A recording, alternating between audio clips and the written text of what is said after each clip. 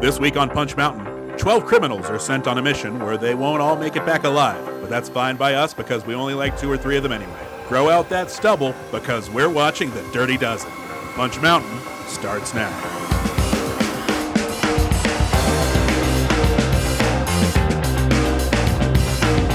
Hello and welcome to Punch Mountain, the podcast where we review action movies one by one to discover the definitive ranking of action movies.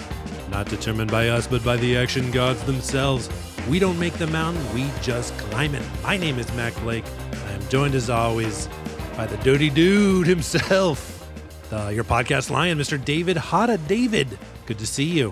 What's up, Mr. Dozen? And I won't tell the people why we call you Mr. Dozen, but it has to do with donuts. That's right. I'm doing all right. How are you, Mac? I eat they call it a Blaker's dozen. It's a solid 23 donuts. I put them away every time. I find myself doing this a lot, and I never actually express it because it'll sound like I'm being condescending. But in that moment, I was like, Mac, you're so clever. I don't want you to think I'm talking down to you. I thought that was genuinely clever. Wait, which part? The Blaker's dozen. Oh, yeah. That was fake. I came up with that. That's not a real thing. I don't eat 23 donuts in one sitting on many an occasion. I am a little stressed tonight, David, and just now I was like 5 cookies. That'll make it feel better. Guess what it did? Oh. I heard that people call this thing, it's like stress eating, and I was like, oh, what a great idea. And apparently people think it's bad? No, I can't stress this enough. Stress eating's the way to go. Oh, okay. There we go. Oh, that's why it's called that. Okay. Put it in bold and underline it. You're feeling bad? Eat your feelings. We're speaking of eating your feelings and all this dozen talk, it's because we watched the Dirty Dozen. That's a movie. That's right, the classic action classic. The classic action film, The Dirty Dozen. I'm looking forward to this one. What are your opening thoughts on this one, Mac? It was a great movie. I'd seen like parts of it, I think, on TV before, and I thought I remembered most of it. I guess I've seen a lot more movies between now and then because I did not remember how deep this cast is, David. We're talking about Lee Marvin, of course, Charles Bronson, Telly Savalas, but I was not familiar at all with John Cassavetes, I guess, the first time I saw this. And then, watching it this time, I think I said out loud, Cassavetes? Like, if you remember when you suggested this movie, I was like, oh, right. We should, maybe let's watch the Denzel Washington, Chris Pratt remake. And you're like, Mac, are you thinking of The Magnificent Seven? And then I said no, and I smashed up a room. I was just so embarrassed that I definitely was thinking of that movie. Well, there was a bit of a cold sweat from me because I was like, oh no, did they make a remake of The Dirty Dozen? Oh no, does it star Chris Pratt and Denzel Washington? And man, the relief that washed over me when not only was that not true, but I didn't have to watch it. That was a gift, Mac. You don't know it, but thank you for that moment of relief.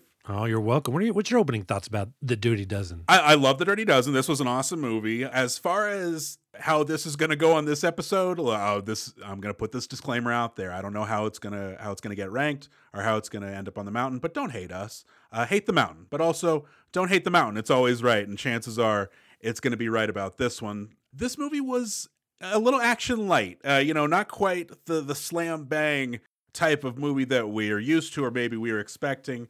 I think a lot of that has to do with the fact that this was a book, that, this was based on the novel. And I have to imagine that this book was a hit, like a runaway hit where everyone knew it, because there's no way that a writer is committing to writing a dozen characters. This could have easily been like The Dirty Crew or something like a Suicide Squad almost. Because, the characters in this movie that get developed, I sure do form a bond with them, and I sure do like them and want to see them make it successfully. But the other 8 or 9 in this dozen, not so much. Yeah, it's a lot of people that I definitely do not keep track of throughout the course of the film. This movie is action light. It does have a giant action set piece at the end, which I definitely remembered. I think I'll go ahead and say it's famous. David, you chose this movie, right? A little bit of a masochistic pick in my mind, or maybe I don't know if it's sadistic or masochistic. You can ask Kill Bill. This is another. It's kind of like the Poseidon Adventure, David.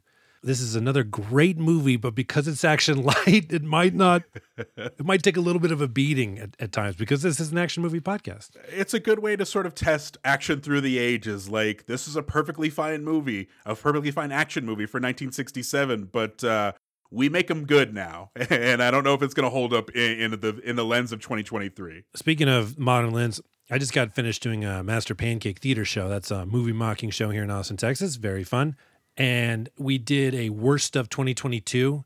And so I've just sat through a lot of bad modern movies with a lot of bad modern action. When you were like, hey, let's take a break from modern action and traveling back to the 70s, I was like, oh, thank God. I can't deal with another two CGI characters fighting each other right now. Yeah, there's something refreshing about two middle-aged men just kind of tussling in the dirt. Yeah, and apparently one of them was drunk the entire filming. Lee Marvin. No, not drunk Lee Marvin. He's drunk as a skunk. Also, fun fact about this movie, David, is it's kind of the template for your classic underdog movie. You know, like your Revenge of the Nerds, your Bad News Bears. I didn't realize it at first watch, but this time I certainly did. This is a ragtag group, yeah. David, before we go any farther, let's look at the FAQs, right? If you search the term Dirty Dozen Film, Google says these are the questions people are frequently asking, so let's quickly answer them. And by the way, that's a little bit of a cheat, David, because if you type Dirty Dozen, there's a lot of questions about food, I guess. That's like a food thing. Well, typing in Dirty Dozen is how I realized I didn't have my safe search on. So I got fired from work today, unfortunately. I love it. Okay, here we go. Is Dirty Dozen based on a true story? You bet your ass it is. It's based on a dozen true stories. How many Dirty Dozen movies did they make? 12, stupid. The first one was called Dirty One. What is the movie Dirty Dozen about? About 150 minutes? I love it. Is the Dirty Dozen a good movie? We're going to find that out, but yes. Before we watch 12 filthy men go on a suicide mission to kill some Nazis, let's let two dirty men go on a mission of life. David, how are you? That didn't make sense, but we're talking about our own friendship. How are you doing? That was a ragtag introduction. I appreciated that quite a bit. Sometimes they're written out at a time. Sometimes I'm scrambling to put words next to each other word. I'm doing well, Mac. I brought a visual aid, not a visual aid, but I brought something to help me with this week's friendship check-in. It's an inside joke that in this day and age, everything is kind of out there, easily referenceable and easily referenced. So when you stumble across something that it feels like it only speaks to you and like a few of your friends, there's something very delightful about that. My girlfriend, the Bombshell, and I were currently reading The Weird Accordion to Al. It's by Nathan Rabin. It's a breakdown of Weird Al Yankovic's entire discography, track by track. It's just fun. It's like lunchtime reading. I'm reading a few pages to it. It's pretty great. But there's a passage in here where he talks about a track called Nature Trail to Hell, and it's basically like it plays like a trailer for a B-movie horror. And so the passage goes, Nature Trail to Hell delights in bloody, bleary, blood-splattered excess, taking great joy in mapping out the myriad horrors of the titular fright flick, a demented slasher film beyond the imagination of even Frightmaster Trent L. Strauss, about a homicidal maniac who finds a Cub Scout troop and he hacks up 2 or 3 in every scene. So, Mac, I had to explain to the Bombshell who Trent L. Strauss was. Yes, of course. Which was delightful. Like, okay, so that's a Best Show reference. That's a Sharpling and Worcester. That's their archetypal horror director of such classics as The Tool Belt Killer and You're Soaking in Her. So I got to explain that to her. And just the delight in discovering this, like, that made it through the editorial process. Nobody questioned, like, hey, you're going to have to explain that further. It was just slipped in perfectly. I delighted and I wanted to share that with you. That is very funny. Thank you for sharing. How are you, Mac Blake? I'm doing good, David. I was watching this movie, Dirty Dozen. And David, did you ever smoke cigarettes? I did for a time, yeah. It was, associated with drinking mostly, but yes, I did. So why'd you stop? Too many ladies? Too many drinks, actually. I had to cut back or my life would end shortly. Watching these cool dudes smoke them, if they had them, and they did, it reminded me of a childhood memory, like jogged a childhood memory loose. This was back in elementary school, and I do not remember why, but a teacher was like reading an article about how smoking among kids was on the rise or something like that. Or like, but the thrust of the article, sure, I'm a journalism major, was that Camel Cigarettes was getting rid of Joe Camel because people were complaining that he was made to appeal to children. At this point, the teacher's like, does anyone here think Joe Camel is cool? Now, David, growing up, my dad was in the military. He was in the Air Force. And so I spent a lot of time on military bases, specifically Air Force ones. And David, this may not come as a huge shock to you, but did you know that cigarettes are heavily marketed towards our fighting forces? You don't say. It's true. They have them and they smoke them. So I saw a lot of a lot of Camel cash being thrown around. Here's the thing about the Joe Camel ads, David. He's a cartoon camel and he's smoking, but he was always doing something pretty badass. Like I remember one specifically where he's got a flight suit on. It's unzipped a little bit. And behind him is the airplane he just parked, I guess. And then he has, on each arm, just a gorgeous skank. Because I guess the military base, he could either, you have a military ID or you just your skank pass. And David, again, I'm not trying to be, hopefully no one finds this misogynistic. These skanks are beautiful. I celebrate. Of course. When the lady was like, does anyone here think Joe Camel's cool? And I was like, well, I mean, I've seen this dude in action. He's pretty cool. And I raised my hand. I remember I was the only one to raise my hand. Here's the thing. I don't think I was trying to be funny, even though I was a bit of a jerk probably in school. And I remember the teacher looked at me, shook her head, and just goes, sad, like that. Which, oh my! I know, a little Trumpian. Joe Camel does all this cool stuff. Yeah, okay, he smokes. My dad smoked too. I still thought he was cool, right? Yeah, my dad was cool because of his 30-year smoking habit that he developed because he got free cigarettes in the service. Sure, he was the coolest dude. Well, I don't know if I endorse smoking, but David, I do want to introduce our very first sponsor tonight. Of course, it's Camel brand cigarettes. Oh my God, that sweet dromedary smoke. Before and after I get on the mic, I take a drag of Camel cigarettes. Yeah, sometimes during. No, it's the worst. Smoking. God, it looks so cool, but I just can't. Could you fucking imagine if we did a podcast while we were just smoking it during it? What were we watching the other day? Was it Passenger 57? Were people smoking in that airplane still? People were smoking in that God, plane, what yeah. a nightmare. I cannot, because of once smoking got banned in bars here in Austin, my tolerance for smelling cigarette smoke has disappeared. It makes me nauseous so fast. All right, David, enough of this smoke talk. You wanna do this thing, or do you accept this assignment? Mac, I'm volunteering for this assignment. We're going in. All right, David, what is your history with the Dirty Dozen? My history is I watched this in my teens. I want to say this was one of those I watched because the AFI list came out. And it was like 100 movies to watch. And I was like, this is a great start. It was awesome. I remember it as a teenager. And like, when you're a teenager and you watch an old movie, thinking it's good is hard to come by. This was my first exposure to like the concept of soldiers as misfits, because I think prior to 67, we were still living in that greatest generation type of World War II. Not really talking about Vietnam yet. So our soldiers were perfect. Our soldiers were clean cut, and they were the kind of people you wanted to root for. So to watch this movie at a young age, and it's like, oh, these people are imperfect. This is awesome. There was something really cool about that. But this is the kind of movie that, like, when you go home, stuck there for the holidays, and there's nothing on TV, this is a good movie to watch with your parents. In fact, I think many a time I've gone home and it's like, all right, we can either watch 2.5 Men or, hey, Dirty Dozen's on Turner Classics. Let's just watch it. 20 minutes are gone? Absolutely. Like, it's a good, warm kind of movie. What about you, Mac? What's your history with the Dirty Dozen? It's a weird thing to lament, but future generations, because we're all in the streaming world now, David, we're not just stuck in cable. Will they know the joy of flipping around and watching 15 minutes of every movie and being like, I've seen it. You know what I mean? Like, they won't. There's something really sad about that. Because if you asked me if I had seen Dirty Dozen, I was like, yes, of course I had seen it. And now watching it from start to finish, I definitely had not. I just saw like the last 30 minutes of it on TCM or something like that. And I was like, yeah, this movie rules. Speaking of, Turner Classic Movies did an ad for this film, or just for themselves. I guess like a little sort of branding spot where it was the Dirty Dozen on ice. And look it up. It's really fun. But it's got some spoilers in it, though. If you haven't seen, watch the Dirty Dozen first before you see the Ice Capades version. But it's good. All right, David, let's level set here. Give the people the description of this movie that you would find, say, on the back of the box. You got it. The action never lets up in this extraordinary film of explosive suspense and dramatic fire from director Robert Aldrich. The Dirty Dozen, a strike force of violent criminals involved in one of the most bizarre and difficult combat missions ever. Rugged men, sick with hatred, monsters in uniform, condemned by society, and now charged with defending society. Sick with hatred? Wow. Lee Marvin is U.S. Army Major John Raceman, whose job it is to train the prisoners. He's backed up by an excellent cast of stars who make up the dozen.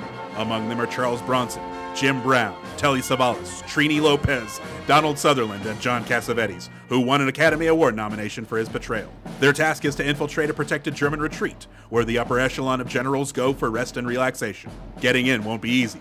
Some men will die, but nothing will be quite as tough as proving to the Army they are worthy of the challenge. The Dirty Dozen also stars Ernest Borgnine, Richard Jekyll, George Kennedy, Ralph Meeker, and Robert Ryan in this tense story filled with sensational war power. 1967, 150 minutes, directed by Robert Aldrich, not rated. Wait, what? Not rated? How did that happen? Well, because, they didn't want to get an R slapped on this. They were like, well, fuck yo, we're not getting this thing rated. Oh, wow. Yeah, and it was the 60s, so they can get away with it. That's cool, I guess. I don't know. Well, it was so bloody, so disturbing. I had nightmares about it, Mac. Well, there's this very bloodless movie, David, for the most part. I think some dude gets shot in the head.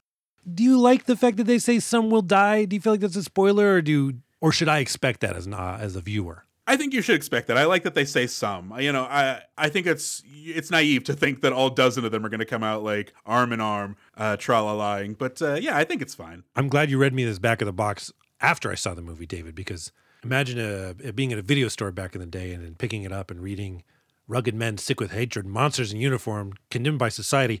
I'd be so mad at those monsters. I'd throw that box down. I should rent Faces of Death. You're asking me to root for something that disgusts me. Yeah, and then I'd walk out. I'd see a copy of E.T. and salute it. That's a real American there, that extraterrestrial. Also, John Cassavetes, who won an Academy Award nomination. Can you win a nomination? Yeah, you secured the nomination. You won it. It's faint praise, but yeah, absolutely. I mean, that explains why in the Academy Awards, when they're announcing like Best Actor, they're like, and the winners are all of you for being nominated. But also extra winning is not John Cassavetes. David, this movie starts with the classic lion roar of the MGM logo. You know, fun fact about that lion, David, you know how they got that lion to roar? I don't. They just asked him nicely. He was a very polite, human-friendly lion. Terrific. We open on London, 1944, a.k.a. Blimp City. A lot of blimps. A lot of blimps. We open on the hanging of a military officer who we don't need to know or see. Thanks, movie. We meet John Reisman, a salty Army veteran played by Majorly Salty Lee Marvin.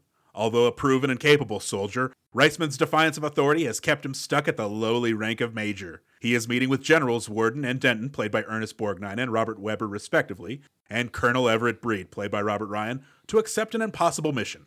Train a group of 12 lowlifes for a suicide mission across enemy lines. Reisman not only accepts the mission, he volunteers for it, Mac. David, so yes, we start with this kind of what the fuck hanging in a military prison, which I didn't know you could kill people in a military prison or hang them like this. But then later, when Reisman is talking to the General Ernest Borgnine, he's like, Borgnine, first of all, welcome back to the show, Ernest Borgnine. Yes, first repeat member of the Mountain, I believe. I think, yeah, might be. Borgnine, a.k.a. General Worden, is like, what did you think of the hanging? and Reisman's like, well, it was fine. And he's like, well, you weren't there for your entertainment. Why did they make Reisman witness that hanging? Why did they make us witness that hanging? Yeah, it's Reisman's whole relationship with his commanding officers feels like one big setup. Like they're just trapping him into unwinnable situations. And this is like, yeah, like for us, the viewer, this is how the movie earns its not rating.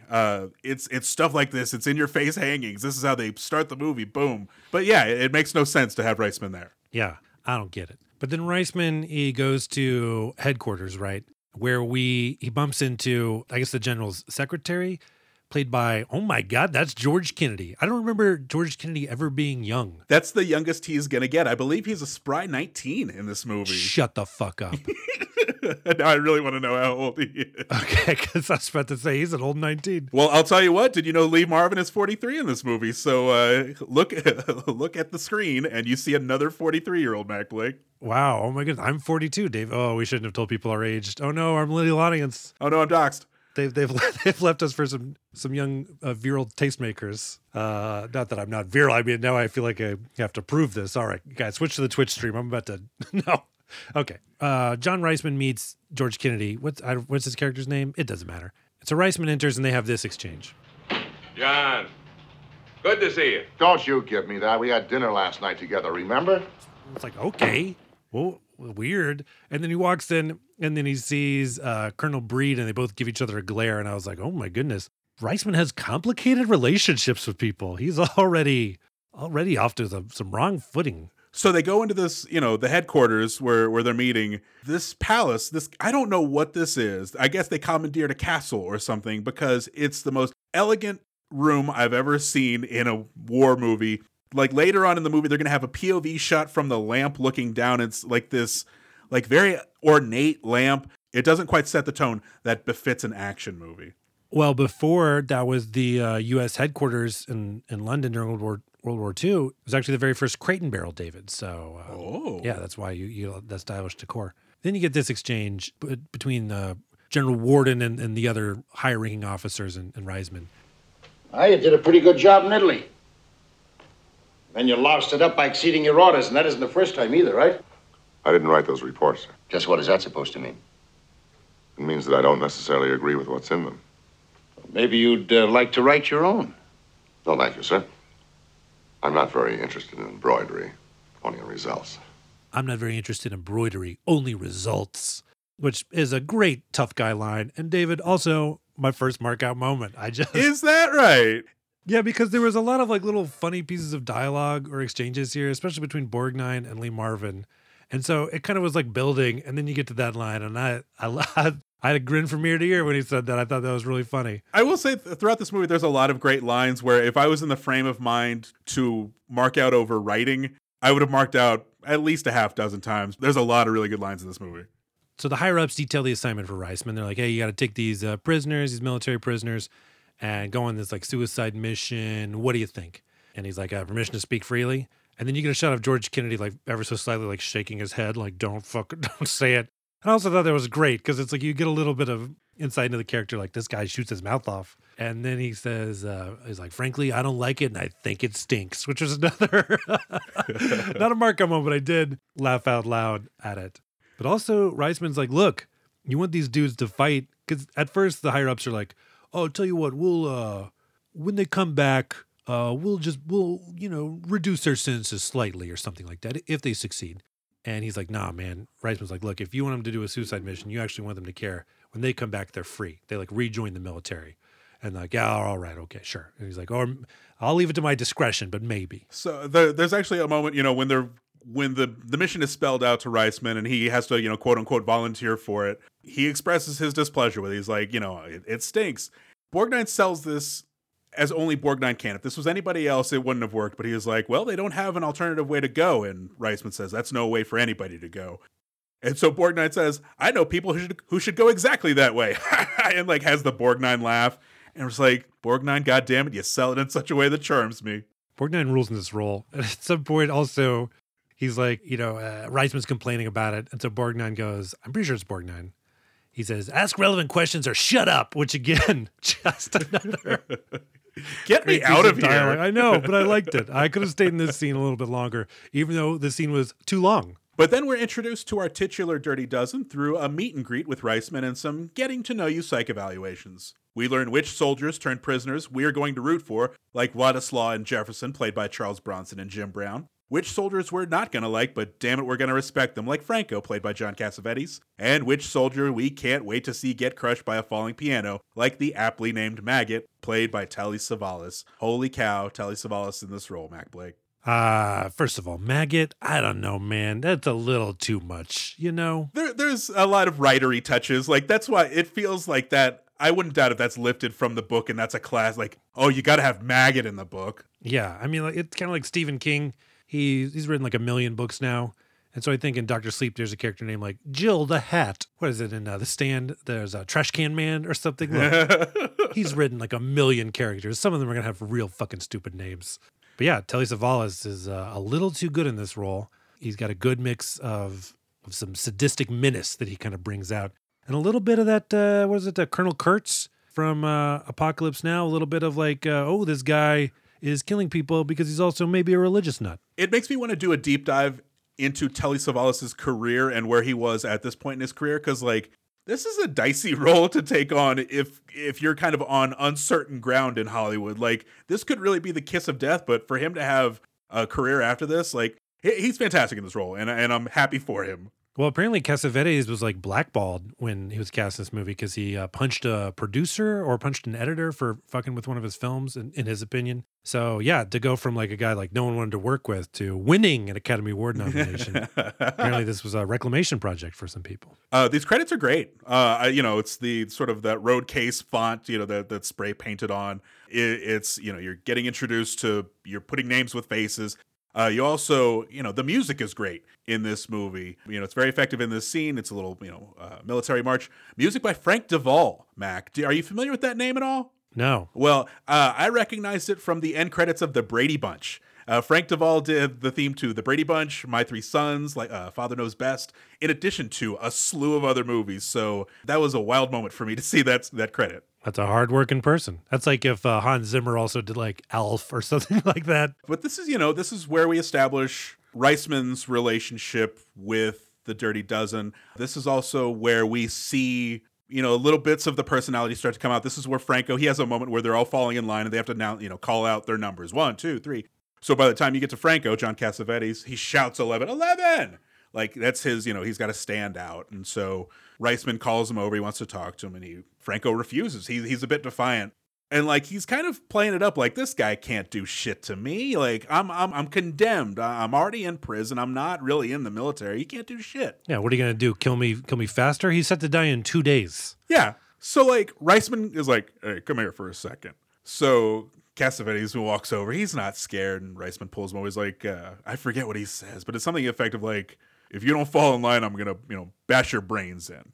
And suddenly Franco falls in line, and I'm like, weren't you expecting that the second you were called over there? I would have been thinking, okay, I'm walking over to a beating. Like, how does the threat of violence more terrifying to him than the almost certainty of violence? Yeah, I don't know, but I will say I was a little surprised by Lee Marvin's performance because I cannot remember everything I've seen Lee Marvin in. But I tend to picture him as more of like a stoic, kind of tough guy, just spitting out little one-liners, kind of like in the opening scene of this movie. And then when you see Lee Marvin in this scene, where he's meeting his Dirty Dozen for Project Overleaf. He's kind of like joking around with them. And when Franco starts clowning around, Reisman's like, I get it. I hate authority too. And kind of like smiling and being a little cocksure. And then when he brings him over, he's like, yeah, come here, buddy. Come here. I'll fucking beat your brains in. Like, I think it was that little like turn gave him the blue steel there. Franco decided to fall in line because he's like, at that moment, they're just asking him to march. And I guess I'd rather march than get severely beaten. So yeah, Franco decided to hup too. Was that an expression? Sure. You bet it is. Yeah, so, everybody falls in line. Reisman establishes himself, and they go through counting themselves down. They go through marching. This movie's really establishing the monotony of this mission, and it's passing the savings on us. We'll see this a lot throughout the movie. It's just like, okay, we get that you have to be meticulous. You have to be deliberate. I understand that. You don't have to make this a 2.5-hour long movie. So after Reisman's initial, get to know you, then he goes and meets the Dirty Dozen one by one. And that's where you get a little bit more deep dive into people's characters. Charles Bronson, who his character is Władysław, right? That's right. Who does speak German. That's going to be crucial, sort of, later in the movie. And the reason Władysław is in military prison is because Władysław shot his commanding officer, but only because his commanding officer had basically, led that unit into a death trap and then abandoned them.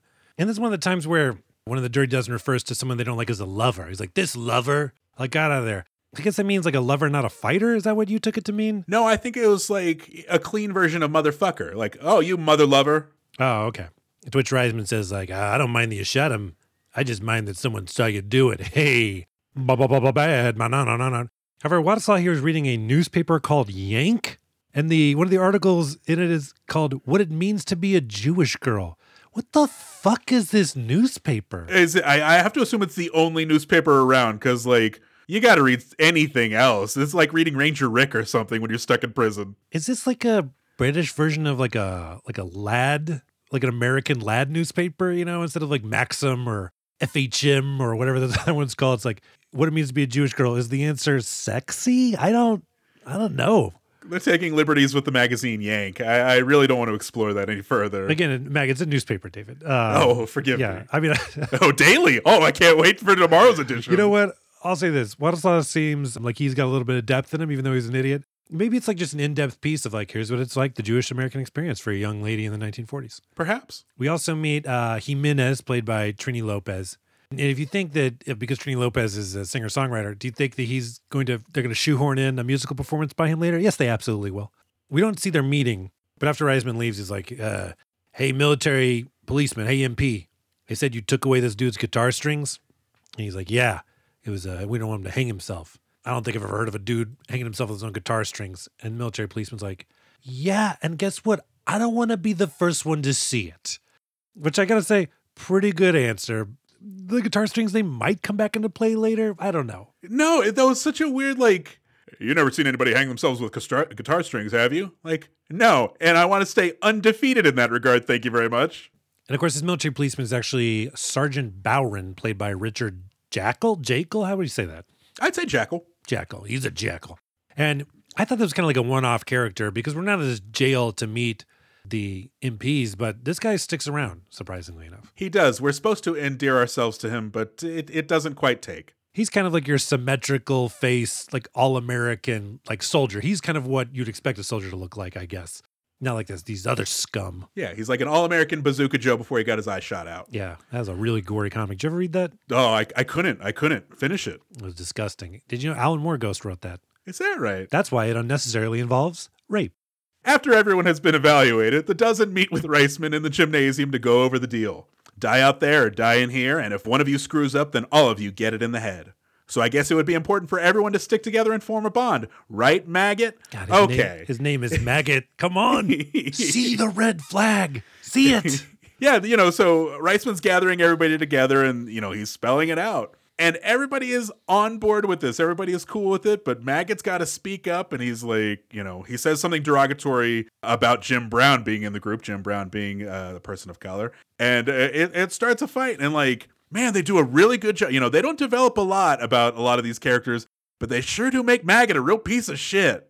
Yeah, at this point, we know he's a murderer. He's also possibly a rapist. Were they clear about that? So, okay, I think this movie wants to say, see, he didn't rape anybody. And forgive me for using the word. I know it's a very harsh word to hear, but Yeah, who are you, Alan Moore? God, I will not let up on that guy tonight. I will not let up on him. But yeah, Savalas, he's like, I didn't rape that woman. I killed her though because she was wicked. So he's painting himself as this angel of death. He's righting the wrongs of society. So he's not engaging in that stuff. But the fact that he even mentions it puts it in your head that he is rape adjacent, and that's too close of the neighborhood to me.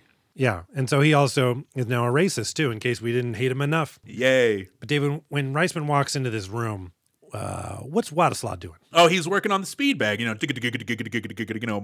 a little boxing there. And so when Reisman walks in, he's like, all right, everybody, quiet down. So, of course, everybody stops. But what does Bronson do? Gets that one last in, and it's so satisfying. David, my feral wife used to take this boxing class. Let me see if I can be more belittling with it. She took a little boxing class? No. No, she took this boxing class. When she would be finished, I was like, how was your class today? And she would tell me. And then I don't know why. It's just one of those little jokes where you latch onto it and you won't let it go. And I was like, oh, did you work out with a speed bag today? And she's like, yeah. And I was like, so you're going like, dig-a-da. And then when you were done, did you give it that one last punch? Dig-a-da. And she's like, the first time I asked her, she's like, no. And then I would ask her every time. And, I think sometimes she would leave the room before I finished just because I would do it. But she was watching this part of the movie with me. And when Bronson started you see him dig-a-da on the speed bag, I said out loud, I was like, oh yeah, get it one more punch. And then he stops and sure enough, dig. And my feral wife goes, oh no. This is the cheapest markout moment. But I'm going to say this is markout moment number 2 for me because I legitimately marked down and had very little to do with them. I mean, it was the movie, I guess. They'll take it where it can get it. It was the movie. Yeah, absolutely. It's also like, how do you not embrace that as the only thing you could do with a speed bag? Like, what? You're like, what are you just going to stop it? No, that's ridiculous. You can't headbutt it either. No, you absolutely just give it one last good hit. David, as we continue to meet the Dirty Dozen, I started thinking about this thing in my head, and I tried to let it go, but I could not. David, I think fan casting, when people are like, oh, who do you think would be a good Mr. Fantastic? For the most part, I find that pretty tedious to listen to other people's dumb opinions about it. However, I will admit I do a little bit of it myself.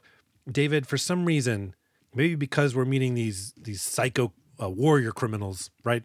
I could not help but be like, okay, if they had to make a Batman's Rogue Gallery out of this cast, who would be what? Let's not go through the whole dozen because I cannot remember some of them. But let's hit the main one. I think Cassavetes is Joker. Savalas is Penguin. Oh, that is interesting. That is a good choice. Jim Brown, Charles Bronson. Which one's Two-Face? Which one's Mr. Freeze? Oh, heck. Okay, yeah. I would say Bronson or Władysław as Two-Face because he's already got like a twisted sense of morality there. And he's got a twisted sense of face. He has a very, his face has a lot of character. And I'd say Jim Brown would make an interesting Mr. Freeze because Mr. Freeze, again, he's not someone who's like, I'm a evil criminal. He's doing these things to save his wife before we get to him in the Batman weeds. And then I think Clint Walker with his portrayal of like, he's tough but kind of stupid. I think he'd make a good Killer Croc. Terrific. Yeah. Oh, and then great. Donald Sutherland. I got to go Riddler for Donald Sutherland. Yeah, because he can kind of trick you because he's a real dumbo. But if he pulls out something clever, then it'll throw me for a loop. Now, David, I did have Telly Savalas, but not as Penguin, although that would have been, honestly, he might be the perfect Penguin. But I was going to say he'd be Harley Quinn in drag. I feel like he could pull that off pretty well. All right, Mr. J. Oh, actually, no, Donald Sutherland should totally be Scarecrow. Fuck. Oh, come on. That's so good. See what I mean? Our listeners right now, are you finding this as tedious as I am? Yep.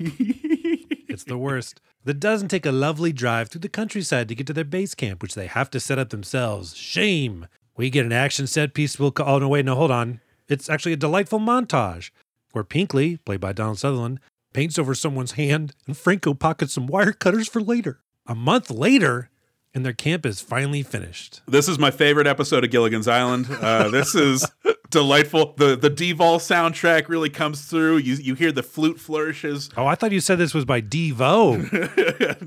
No, Mac. No, there's no de-evolution here. Not yet. That explains why all these characters were whipping it so good. But golly, this movie sure does like taking its time. Like, I find it really hard to criticize this movie because it is an entertaining movie. It fills the 2 hours and 30 minutes and it's a delightful ride. You know, I enjoy taking it with these characters, but for crying out loud, I don't need to watch this thing get built in real time. I don't need to be there the whole month while they build it. Yeah, it really is like a tone check of this movie. There's some humorous aspects to this movie, but this kind of like broad, like, you know, you're painting a door and the next thing you know, you paint your friend. It's like, oh, ha, ha, ha, what? That feels more like Brady Bunch than the goddamn Dirty Dozen. But also, they're like, we need the people on this mission. We'll give you 6 weeks to train for it. That seems like a lot of time, like for this. I mean, I don't know. I thought this mission was a little bit more pressing than that. Yeah, I figured they'd come with a skill set. Like, I didn't know they had to start from day one on training them. Also, I should have said this up top.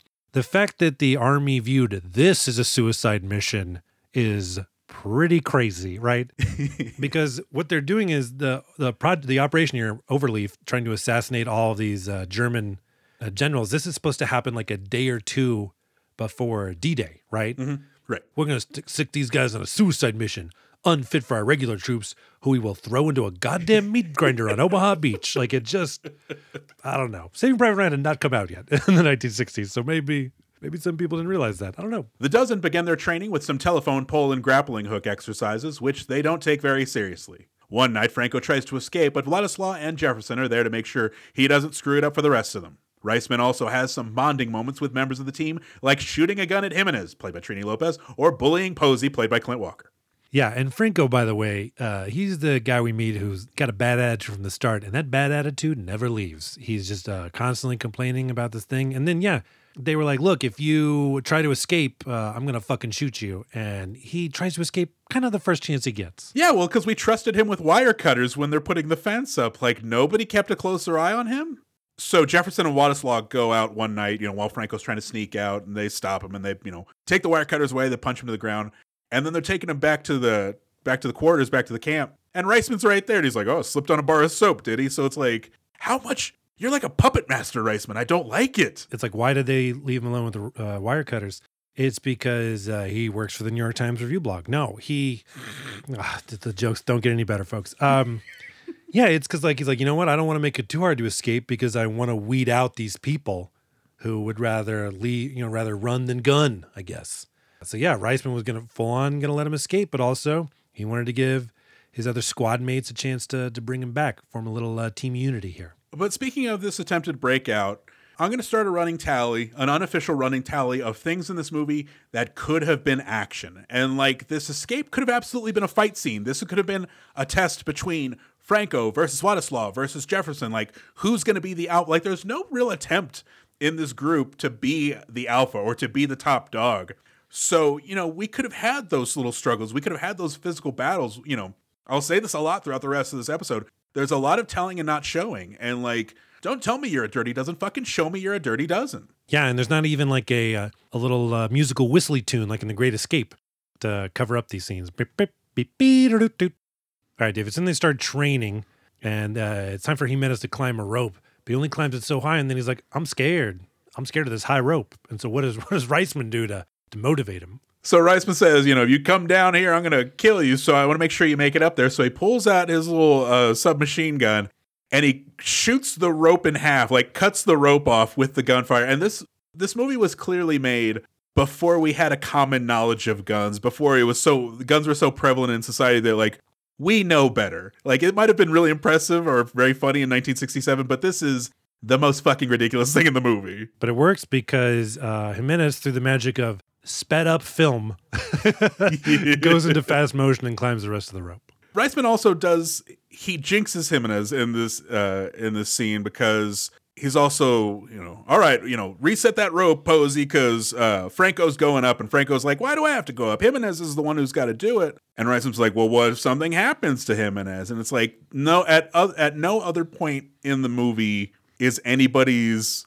mortality questioned except for Jimenez. And no spoilers, guys, but it is a bit of a jinx. But here's the thing, David, you can't just train these dudes. You got to break them, right?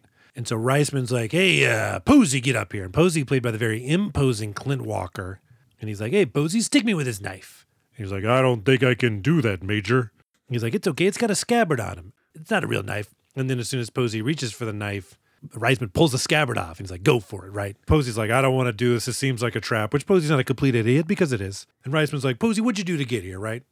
Tell everyone. Tell your fellow soldiers here. It gets revealed that Posey drove someone's jawbone through their brain. He punched them so hard, jawbone into brain. And this is one of those moments where I'm like, show this to me, movie. Like, that sounds really cool. That sounds like some awesome action. I would like to see something to that effect.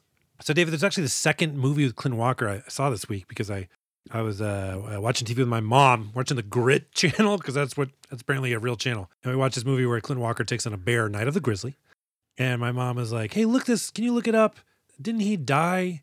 Like he got a spear gun through his chest or something? And I was like, what? I don't know about that. And so I looked it up. I was like, oh no, he died of congestive heart failure. But yeah, I looked it up and she was kind of right. Like he had a skiing accident where he, I think a ski pole into his chest and he was actually pronounced dead. But then holy shit, was not. Anyway, is that a fun fact? Clint Walker, everybody. Clint Walker, everybody, Clint Walker. But yeah, so this whole, the scene with Posey, it's a test, because Reisman wants to make sure that Posey can control his temper even when he's being pushed around, even when he's being tested. And so finally Posey does snap because he's conflicted. His commanding officer, this guy he's trying to, trust and respect, is like goading him on. So I guess I'll do what my CO wants me to do and I'll fight him. So, of course, Reisman subdues him and, takes the knife away from Posey. And he says to him, as the lesson of this sequence is like, control your temper and no one can take this knife from you. Yeah, bitch, I know. I'm working really hard on controlling my temper and you tested the limits of that. Like, I'm not going to trust anybody the way I do. I didn't care for this. Yeah, it just seemed like, how could Reisman be so sure he was not going to get stabbed? You know what I mean? I guess because the answer is it's a movie. But I mean... There's a million things that go wrong where you get stabbed real quick and he's like, all right, give me back the knife. The lesson is don't hand someone a knife. Dismissed. Oh, God. Oh, it cut deep. That got bone. Yeah, never bring a knife to a lesson. But then he's like, hey, Posey, it's okay. Go talk to the doc because it's time for some psych evaluations, right? That's right. So after some more psych evaluations where Maggot continues to wave around his permission slip for later in the movie, and we find out Vladislav is wacko from Animaniacs, the results are in. The dozen is a twisted antisocial bunch of psychopathic deformities, but let's not make that a reason to stop the mission. This is also where Franco decides to stage a revolt in protest of having to shave and bathe with cold water. Have it your way, decides Reisman, and the Dirty Dozen is born. Suppose he goes in to talk to a therapist, I guess, or a psychiatrist. Reisman's like, how'd it go, Posey? He's like, good, Major. The doctor said he might be able to teach me letters. Boy, my family would be real proud of me if I wasn't an illiterate idiot. Do we really have to broadcast that one? You know what I mean? Like really telegraph the fact that Posey's stupid or simple. See, I think so. I think this movie, it's not, I don't want to say it's a poorly written movie. It's a silly written movie. Like this really is a shorthand for, hey, don't you care about Posey? Don't you want to see him learn his letters? Don't you want to see him book learning? Oh man, isn't it going to be sad when he inexplicably gets killed later in the movie? Yeah, I think this movie is just, it's rushing a lot of things and then taking its time with a lot of things. Problem is Clint Walker. I mean, yeah, he's a big brute. He doesn't come across as that stupid. Like, or maybe he's just not doing a good enough job acting, or he wouldn't let himself play that dumb. Because maybe it's just like hey, the doctor said he will teach me letters later on. Just you seem too well polished. But yeah, we get some more Savalas here and just more giant red flags with everything he says. Oh, you mean when he says, I have an insight into women that others don't have, and that there's 11 evil men out there and they must be punished for their wickedness? Like, hey man, find somebody else or make it the Dirty 11. Yeah, and then I don't know what kind of psychiatrist it is, but then after Reisman goes to meet with him, the psychiatrist is like, don't do this. These men are terrible, terrible men. Do not do this. And in fact, he even says, like, tell you what, let me weed some of them out. Like, especially Maggot, which, look, the fact that Maggot is going to turn on them later, the movie is laying it on so thick that now you just think Reisman's a fucking idiot for not doing it. Mm-hmm. Yeah. But Reisman's like, no, look, I didn't pick these dudes. The government picked these dudes. All right, this is the starting lineup picked by Uncle Sam, and that's who they're going to get. Almost just like, again, like stubborn, right? He's just like, oh, they want me to do these men? Fine, fuck them. But it's like, you're risking your own life here too. Which that's the other thing. I did not think in the beginning that he was going to go on this mission. The way it was described, it was like he's going to train the men to go on the mission, but it never seemed a doubt, I guess, from the movie's perspective, that he was going to lead the squad into battle. Yeah, Bowron too. Like, I didn't think he was going to make that final trip, but sure he is. I really did not think the MP, who would just kind of get shit on this entire movie, was going to also make that trip. Because it seems like he's good at his job. You guys are scum, and you're a loose cannon, Reisman. You're going to go on the suicide mission. Also, Baron, you're there too. We like you, but someone's got to drive. But the doctor, like, he even spells it out. He says, this group is made up of one religious maniac, one malignant dwarf, two near idiots, and the rest I don't even want to think about. Again, what if this was shown and not told? What if, like, this script was written well enough to communicate that for us to absorb the fact that these people are a motley crew? Like, I appreciate it. I appreciate it from a script reading and writing standpoint, but this could have been a sharper movie. Now, Władysław, played by Bronson, I get the sense that he's a soldier, right? He doesn't want to see people killed, and maybe he's got a little bit of some moral leeway that some other people do not have, but I did not get the sense that he was an idiot. No, I think he's very clever. In fact, this... I made reference to him being Wacko from Animaniacs because this is a classic Animaniacs bit where he's just having fun with the psychiatrist, answering the questions in ways that he's not supposed to. I think Bronson's, kind of one of the smartest people in the room. And I really enjoyed the heck out of this bit. Again, I wish this was marketed at more as a comedy or more like it's almost feeling like a MASH or a Catch-22, really, the more you think about it, like, and less so like an action movie. So when he was like, I'll say a word, and you tell me what you're thinking about, Władysław. And he's like, okay, Doug, what are you thinking about? And he's like, no, just tell me what you're thinking about. Apple. And he's like, Dodgers. And he's like, okay, togetherness. And he's like, baseball glove. And he's clearly just talking because he's thinking about baseball. You got the sense that he's fucking with the doctor? Absolutely, yeah. I got the sense that he was just like he didn't understand the assignment. No, I think he understood the assignment and felt like it was a waste of his time. No, I got a different read on it. I mean, that actually tracks more with the character because I was like, why are they going out of their way to make Władysław seem stupid? I don't think he was. So then the boys are out shaving, right? And they're like, cold water. I'm so sick of this cold water. And Sergeant Bowron's like, if you shave in the field, you're going to have cold water. And he's like, well, we're not in the field. Jefferson's like, I think Franco's right about this one. Cold water does not make us better soldiers. Franco, shut the fuck up. I get that Franco's a complainer, and this is like the last straw, but it's just more Franco complaining. Again, if you wanted to develop this character differently, make him the rascal. Make him the person who is like, hey, you guys need me more than I need you. I'm a condemned man. Like, I think I'm gonna like it here. Let me get some hot water when I shave. Trying to just needle Reisman, trying to, kind of, make it all more about him. Like, there's an opportunity there, but the movie goes a different way with it. Yeah, because Reisman likes it. Like he's like, oh, these guys are banding together. Like at some point here, he's like, thank God for Franco, or he says something along those lines. Reisman comes out and he's like, so you guys are telling me you're not going to shave anymore if it's going to be in cold water. Who feels this way? And everyone. So Franco steps forward, and then everyone else steps forward, and he's like, all right, fine. No more shaving and no more fucking bathing. Take away their soap.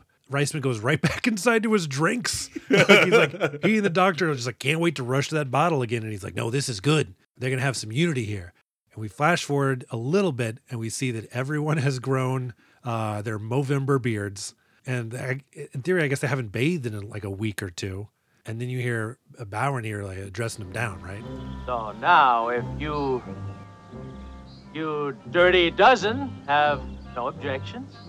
Could we put some effort into this writing? Like, I know it's the title of the book that the movie is based on, but you got to finesse it a little bit. You got to work it in. It's like, The hoots and hollers in that theater, that must have been, the Dirty Dozen, we fucking did it. They cursed a lot in 67. Yeah, I did not remember that was why they're called the Dirty Dozen. I thought it was because they were doing a dirty job, right? So I did not need a literal reason to call them this. So I wrote down in my notes, Dirty Dozen, boo. Because, yeah, the way he says it too, Bauer might as well just look to the camera and been like, wink. So the doesn't have to take parachute training, but in order to do that, they'll have to go to a military base where they'll be in danger of giving up the details of their top secret mission. Pinkley pretends to be a general in order to fool Reisman's nemesis, the fastidious Colonel Breed, and Wladyslaw gets roughed up in the latrine from some jealous soldiers who don't like secrets. The doesn't suspect Reisman, orders the soldiers to rough up Wladyslaw, and they don't like it one bit. They also complete their parachute training. So this sequence starts, Reisman has to brief them and lets them know, hey, we're going onto a base. Shut your mouth. Don't even wear your dog tags. I don't want you to say anything about this mission. That's how top secret it is. Now go get some dinner. There's a moment where Franco, goes to get chow, and we spend as much time with this little bit about how, this isn't fit to feed a dog or whatever. Or, I think I stepped in this. We get as much time on that as we do the preamble to the mission. And it's that's sort of the movie in a nutshell. It's it's softening too much instead of just throwing you into the action. David, I watched this movie on a very cold night here in Texas where it was below freezing. And so all I saw was someone enjoying a bowl of delicious steaming hot chili.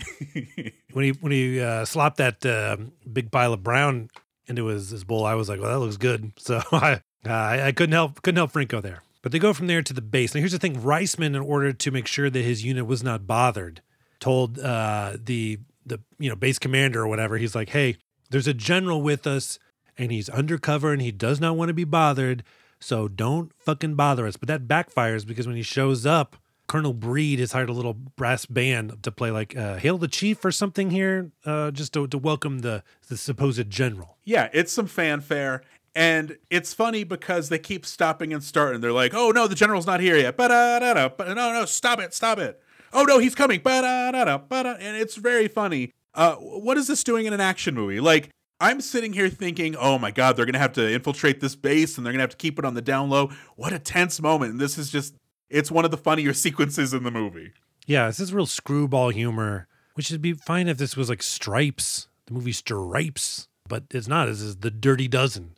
This is supposed to be kind of like more of a sort of a rebellious take on a war movie. And right now we're just getting we're still thumbing our noses at the established colonel here, but still kind of stupid. I wanted the scene to be over. However, Breed's like, I heard there's a general on board. And Reisman's like, yeah, he's undercover. He doesn't want to be bothered. And Breed's like, I was kind of hoping he would inspect our troops, which why? He basically just was like, I was kind of hoping he would tell me I'm pretty and give me a gold sticker and give me an A+ for being good at army, mother. Reisman goes back and he's like, who wants to be a general? Wants to pretend to be a general? The youngest Donald Sutherland you've ever seen in your life. You could be a general. Which I read somewhere that Clint Walker was supposed to do this, but he did not want to. But it did not expand on why Clint Walker did not want to. Yeah, because he would have been. It's almost like the movie wanted the most comic result. So they get the duller Donald Sutherland, and he even says, "Is what do you want me to do?" And he's like, "I want you to pretend to be an officer." And Donald Sutherland says, "I'd rather be a civilian, sir." He doesn't even want to pretend to be an officer, but he's told, walk slow, look dumb, act stupid. And so he does. But yeah, it makes no sense. There's 11 other guys who would have been a better choice. And so at first, Donald Sutherland's character Pinkley here is kind of like a dummy. At some point, Franco it says as much this character's stupid, everybody. And so, but then he starts getting into it, right? And he's start to walk like a general. In fact, at some point he goes, they're very pretty, Colonel, very pretty, but can they fight? Really hamming it up. And of course, the other Dirty Dozen openly cackling at this, blowing their cover right out of the water. And then Pinkley walks up to one of Breed's soldiers and he goes, where you from, son? And the soldier very happily responds, Madison City, Missouri, sir. And then Pinkley's smile disappears, shakes his head and goes, never heard of it. And then you see the very happy soldier crestfallen that the general, suppose the general had never heard of his hometown. I don't know why, David, but at this moment I was like, God, I'm so sick of this fucking dumb scene. I laughed so hard at that never heard of it line. So in my notes I wrote down all capital letters, damn it, because I did not want to like this scene, but instead I loved it. Very funny. He's good. And then we go from there to Vladislav, he's got to hit the head. He's got to use the latrine. And so these two soldiers follow him in. They want answers like, who are you? Where are you from? What are you doing here? Let's see your dog tags. And even Vladislav's like, I ate him. And that's pretty great. So they beat him down. But again, this could have been a fight scene. This could have been it makes me wonder how much further down the road are we from fight choreography? Like, when do we get to see this become an action piece in its own? But instead it's just like Charles Bronson gets beat up. And it's like, well, that shouldn't be Charles Bronson then. Yeah, when those two dudes approached Bronson, I was like, you two dudes just made the worst mistake of your life because Bronson's going to tune you up. He's going to light you up like a Philly blunt. You know what I mean, David? I do know what you mean. But instead, he just gets beaten down. One of the dudes is named Blake, by the way. And shout out to Blake. I think they overdubbed his voice. Do you know what I'm talking about? Because one character talks like this, hey, settle down now. Like, I think, did he have like a thick Irish brogue? And they're like, wait, hold on, he's supposed to be an American soldier. Clint Walker, get over here and ADR his voice. I don't know. Or, you know what? If that is how deep that dude's voice is, my God, man, my God. But after the scene with the general, I wanted to give one more shout out to Reisman.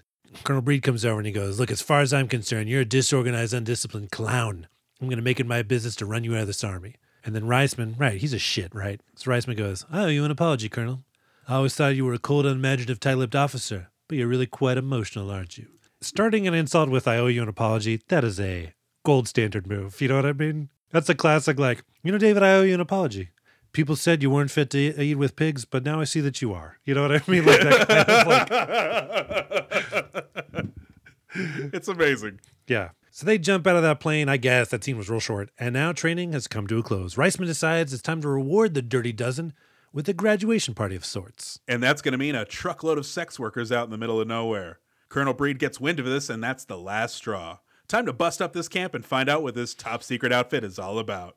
So the beginning of this scene is when you see Trini Lopez like happily playing what sounds like a pretty contemporary song on a guitar. I don't know. I don't know what to make of it. But I really wanted Reisman to pick up the guitar Pluto style and smash it into the ground because he did not seem like he was enjoying it. Also, the song was way too cheerful for this murder squad, right?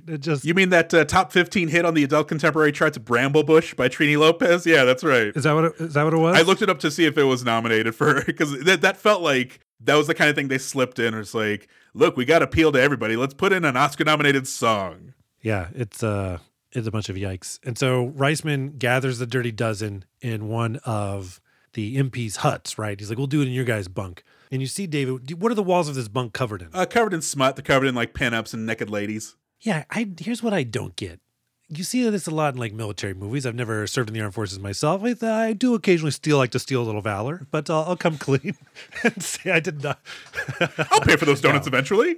You see this frequently, like that they'll have, the walls are like covered in this kind of thing. I do not get this, David.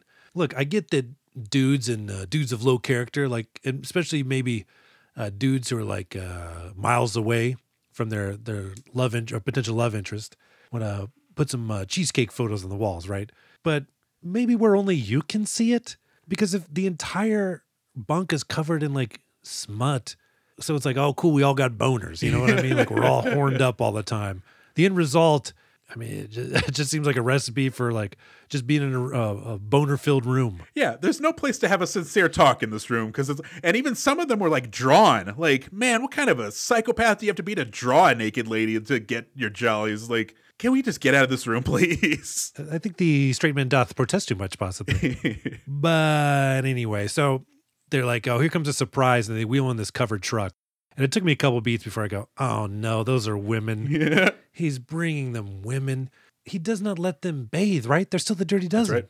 And as soon as these women walk in, you can see on their face, like, oh, one of them even says, like, they're filthy. But seriously, let these dudes bathe. All you're doing is you're punishing these women. Yeah, like the smell in that room, it must have been visible. You must have been able to see the smell in that room. And like, there has to have been some, maybe some self-esteem issues with those guys where they're like, oh, now I'm embarrassed. I don't want them to see me like this. I'm just going to drink a lot and then cry. Like, who knows? That might have been a little too revealing. But David, with this many sex workers around, I had one question in mind. I don't know about you. Oh, it was that question, where the fuck is Maggot? Yes, let's find out immediately where Maggot is. Good, he's up in the tower. Yeah, Maggot's on guard duty, and that's not a coincidence. Reisman was like, the only way to do this is Maggot's on guard duty. Otherwise, women might get murdered. Which, again, the fact that Reisman is okay with that, it just shows that, like, there's a reason why this guy's still a major, even though he's, I guess he's 42. He looks a lot older. I mean, he just kind of wants to thumb his nose at the orders here. But seriously, get rid of Maggot. Like, right before you're about to be shipped off, have him slip on a bar of soap that also includes a knife. Just get rid of him. But anyway, he doesn't. The Dirty Dozen, when presented with their dates for the evening, they all are just kind of, it's like a high school dance, right? Boys on one side, girls on the other. Finally, Franco walks over and he's like, let's dance. And the girl's like, there's no music. And he's like, start humming. And then we cut back later and there is some music, right? And everyone's just having like a very kind of sweet dance. Was the implication there that like, oh, these Dirty Dozen are all polite gentlemen, or do you think they fucked later on? I assume they fucked later on, but I think the movie actually, the movie handled it very well, because I remember watching this when I was younger and being like, man, they must have danced the night away.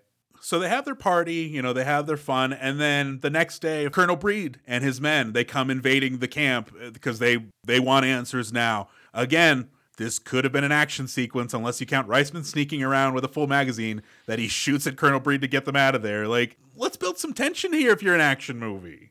And this whole scene is weird. But Władysław was like, wait, those are the two dudes who tuned me up in the bathroom. I thought Reisman sent them, but I guess they're with Breed. I got this Reisman guy all wrong.